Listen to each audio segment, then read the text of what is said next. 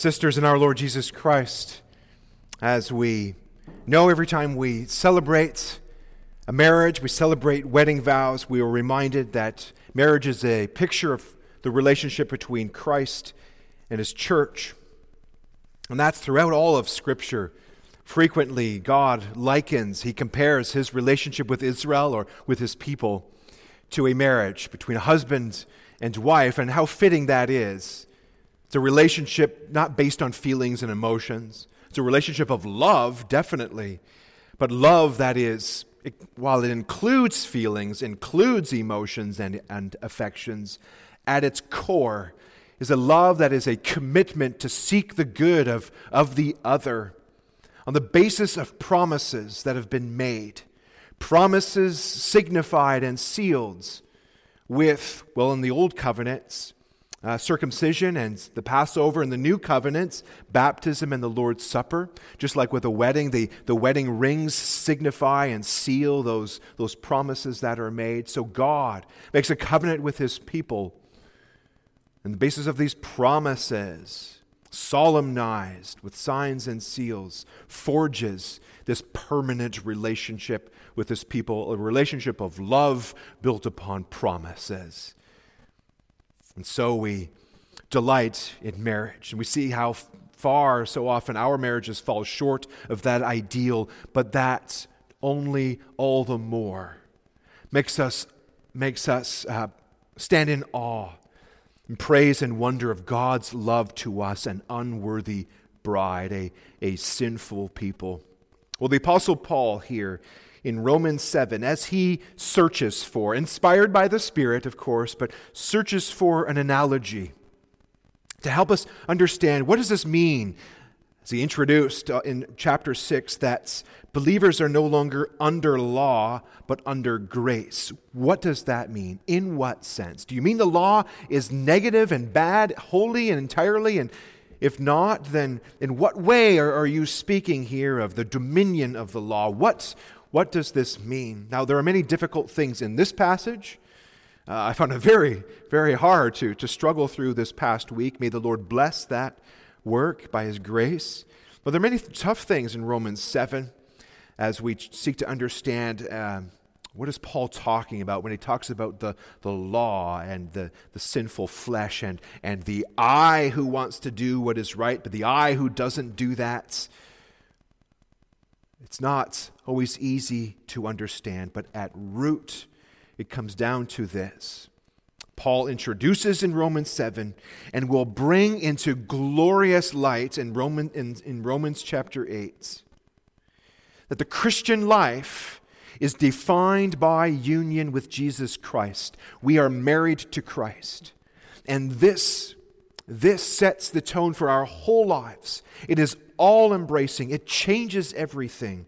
We are now married to Christ. And our connection to the law, the way the law functions in our life now as a friend, as a servant, no longer as a dominating master, or even, we might even say, no longer as an abusive husband. And I'll explain that a little bit later on, but that is all. That all has to do with my new relationship, my new covenants with the Lord Jesus Christ. That I obey Him out of love. This is a relationship based on grace. And the law of God still functions. But not as a slave master, but now as my friend in the Lord Jesus Christ. So we'll see how believers are delivered from the bondage of the law to freedom of life in Christ. Believers are delivered from bondage of the law to freedom, a freedom of life in Christ. First of all, we'll look at the old master, that is the law. The old master, the law. Secondly, our new husband, Jesus Christ. And then thirdly, our new love. That is the new affection in our heart, the new hearts, literally that or spiritually, that we have in the Holy Spirit. The old master, the law, their new husband, Jesus Christ, and our new hearts, our new love in the Holy Spirit, by the Holy Spirit. The old master, the law. The Apostle Paul begins by saying, okay, you know that The law only has authority over you. You can only be fined. You can only be found as a criminal. You can only be prosecuted under the law as long as you are alive. Once you're dead, there's not much the law can do anymore. And Paul is going to go on to say, and now here's what's happened. It's not that the law has died, but you have died. And as you have died, that is, your sin nature has died. So you are dead to the law in the old relationship that you had with that law. And so as he's heading that way, he proceeds then to say, for example, take marriage. Woman married to her husband is bound by the law to her husband as long as her husband is alive. If she leaves her husband to be with another man, that would be adultery. But if her husband dies, now she is free to marry another man, and that would be holy and right and good in God's sight. She is set free from that law of marriage or that law binding her to her husband. Then the Apostle Paul says, therefore, or so for you, my brothers, you also died to the law through the body of Christ, that you might belong to one another, to him who was raised from the dead, in order that we might bear fruit to God. He's saying in this case, there's not an exact parallel between the husband and the wife analogy, but it comes down to this, is a death has occurred that has delivered you from the bondage of the law, of that old relationship in which you were married to the law. However, the death in this case is not the law to which you were married, but the death is your death. You died. And so you have been delivered from bondage to the law, from the burden of the law. Okay, in what sense? If you are like me, you right away think, that sounds like Paul is saying that the law is a bad thing. We read the Ten Commandments every Sunday. And we know that God wrote the Ten Commandments with his own finger. That's the only thing in all of the Bible that he wrote with his own finger on tablets of stone, gave to Moses, and commanded him to put those Ten Commandments in the Ark of the Covenant, sealed there as an everlasting testimony. Now, this is the constitution of his covenant with his people. This is the way we are called to live in thanksgiving to him, having been set free from Egypt. We say, Paul, are you saying that the law is bad? No, he's not. In the next section, verses 7 to 14 or 13, he says, the law is good, just, and righteous. There is nothing wrong with the law. The problem is me. The problem is me. Do we get rid of the law when we are saved by grace? No. Romans 13, verses 8 to 10, when Paul is instructing us now, how are we to live in thanksgiving? He gives us the last 6 commandments, the 10 commandments. In other words, those 10 commandments still apply to us. They are abiding. The ceremonial law of the Old Testament, the sacrifices and so forth, those have been fulfilled in the sacrifice of Christ. So those being fulfilled, well, they are no longer abiding for us. And so the civil laws, certain punishments for certain crimes, well, God gave those, he said, for your life in the lands. Well, we are no longer merely the Jews living in the land of Israel, where Jerusalem is the capital and so forth and so on. No, but indwelt by the Holy Spirit, we are a spiritual people spread across the face of the earth. So those civil laws no longer apply specifically in that same form to us anymore. But what does continue to apply is the moral law, the heart of it all, the 10 Commandments, of which everything else in the Mosaic law is an application. But the heart, the 10 Commandments, those still apply. Those are not bad. They are not burdensome. If you love me, you will keep my commandments, says the Lord Jesus Christ. Love and the law, those go together in our relationship with the Lord Jesus Christ. But here's what Paul is saying, is that we can speak of the law. We can speak of the law as a cruel master. Or like Martin Luther would say, The law is a donkey. He would use another term. The law is a donkey. We can even speak of the law as once having been, apart from Christ, an abusive husband. Not that the law is bad in and of itself, but in this, when it partners with my sinful flesh. And I do not have Christ, I do not have grace, and I do not have the Holy Spirit. When we separate the law from God, and it's just me and the law, and now the law becomes my way of salvation, now it becomes an abusive husband. Now it becomes something of sin and misery that leads to death. Verse 5, Paul says, "For when we were controlled by the sinful nature, the sinful passions aroused by the law were at work in our bodies so that we bore fruit for death." That marriage was fruitful, but it only produced death. Because the problem is not the law, right? It's not you, it's me. A boyfriend might say to his girlfriend, it's not you, it's me. Well, it's not the law as much as it is me, but when the law now, misused, separated from the Lord Jesus Christ, partners with my sinful flesh as a husband to me, all it can say is, you messed up. You sinned. You deserve to be punished. And I can't forgive you. I won't forgive you. I keep on giving you all of these commandments. You never live up to them. But I don't diminish my commandments. The bar is still up here. You need to meet this, but you're not meeting it. But I can't help you. I'm not going to help you. If we don't have Jesus Christ, and we don't have grace, and it's just me and the law, then that produces death. And so the Apostle Paul certainly has in mind, to a large degree, those Jews who had rejected Jesus Christ, who is the goal of the law. When they reject Christ, they don't just reject part of God. I've heard that before. Well, the Jews, they still believe in part of God. Well, no, if you reject Christ, you reject the triune God, and there is no other God. And so they had rejected God. And what happens now is they have the law, and they boast in the law, and they say, what sets us apart is this law, but they don't have God, they don't have Christ. And then they have no life in themselves. They have no forgiveness. There is no grace.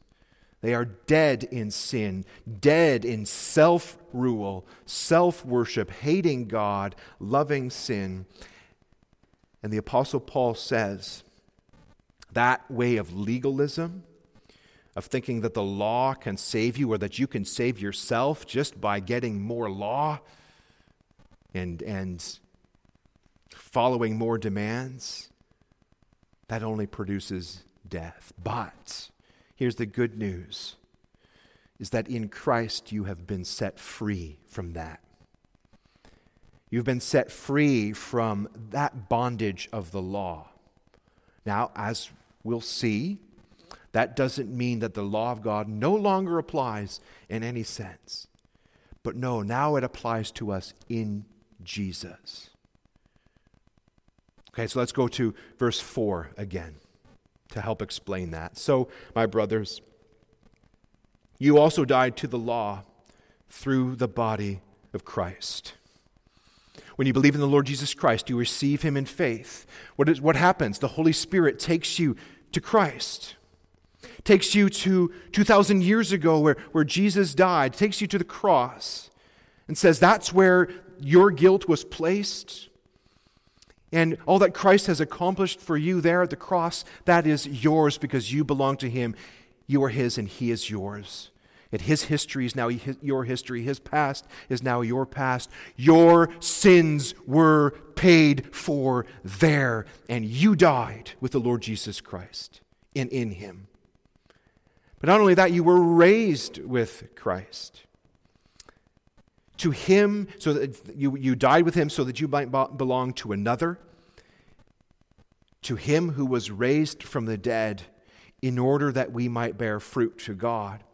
Not only were we forgiven at the cross, but we were raised to new life at the empty tomb. When Christ was raised from the dead, so we join him in that resurrection life. And more than that yet, he now reigns in heaven as the risen Lord. And we are united to him. We're united to the one who rules the heavens and the earth, our flesh, our Lord Jesus Christ, raised from the dead forever now. He brings us into that resurrection life until one day we live in the new creation. And Paul is saying, now you're married to this Savior. And married to him, you have a new relationship. And this bears fruit to life. This is a fruitful marriage. We all know that when God created marriage, one of the purposes for marriage was to be fruitful in terms of bearing children. Now, in a fallen world, sometimes that's not possible. A husband and wife can't produce children. It's a painful, grievous thing. I do not wish to ignore that or make light of it. But at the same time, we know that's grievous because it's not the way it's supposed to be, and we pray against it. We pray for God to give those children because he's created marriage to be fruitful. Well, now we are married to Christ. We are married to the Lord Jesus Christ. And if we belong to him in his death and in his resurrection, it is impossible for that relationship with Christ not to bear fruit. And so we are rescued from bondage to the law, which just riles up sin. Right? It's like a spoon in a glass that there's a little bit of sediment on the bottom, and you stick the spoon in and all of that sediment starts to churn around. Well, that's what the law does. That's who I once was. All it did was create more sin and a desire to do more evil things, and I hated God and I loved sin. Now that's all changed. I belong to Jesus Christ. I've been forgiven of my sins. I've been set free from the dominion of sin. And so the law then, I've been delivered from the law as that abusive husband saying, do more, but I won't help you. You are condemned, but I can't forgive you. And Christ says, I love you, and I receive you as you are. I accept you as you are.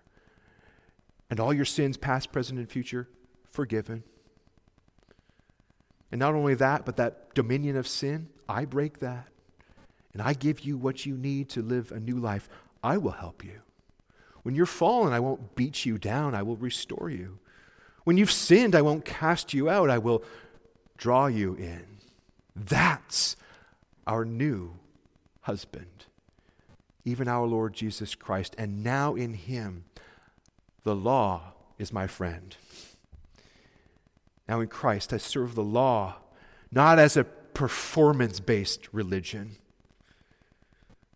not as a business transaction. If I pay the rent, God, you got to give me a home. No, but as it is rooted in grace. And I have been given all of this. I am justified, declared righteous, because on the basis of Christ's righteousness alone, I have this all up front, and I have a new life. Now who will I serve? Well, when I look at the Lord Jesus Christ, I see the law lived out in all of its splendor and beauty. I see the holiness and the righteousness of Jesus Christ, and I love him because he died for me and he has given me a new life. I was condemned and he forgave me, and I was broken and helpless and he renewed me. And so I look at him and say, how I love your law, O Lord. I want to follow it. I want to look more like you, Lord Jesus. That's the power, as Thomas Chalmers said, that's the power of a new affection. And that's precisely what Paul talks about next. Is how does this all take place? Belonging to Jesus, what does that change? How does this happen? And he says this is through the Holy Spirit. Verse 6.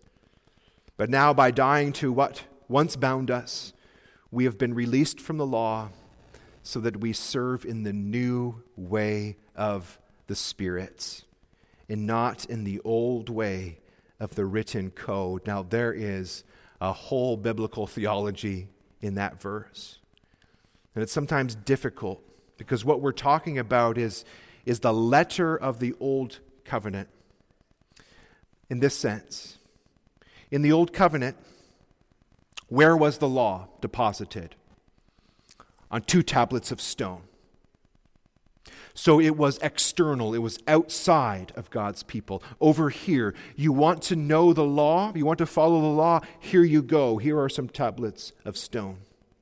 You want to see Jesus Christ? You come to the tabernacle. You come to the temple. And there you see him in the shadows. And Paul says in 2 Corinthians 3, that was glorious. It was not bad. It was not wicked. It wasn't a religion of works righteousness. There was grace in the Mosaic covenant. God first redeemed his people out of Egypt, and then he said, here you go. Here's the law that guides your love for me. But the problem was, because it was merely external, and because it could not give life to their hearts, is that the history of Israel is one long, not unbroken. There were faithful men and women in Israel.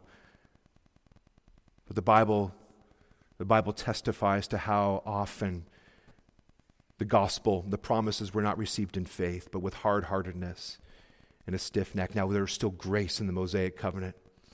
God still gave his Holy Spirit. Psalm 51, don't take your Holy Spirit from me. But it was always leading to, and longing for something more. And that more, Jeremiah 31 says, a new thing I'm going to do, not like I did before. I will put my law in their minds and write it on their hearts. And I will be their God, and they shall be my people.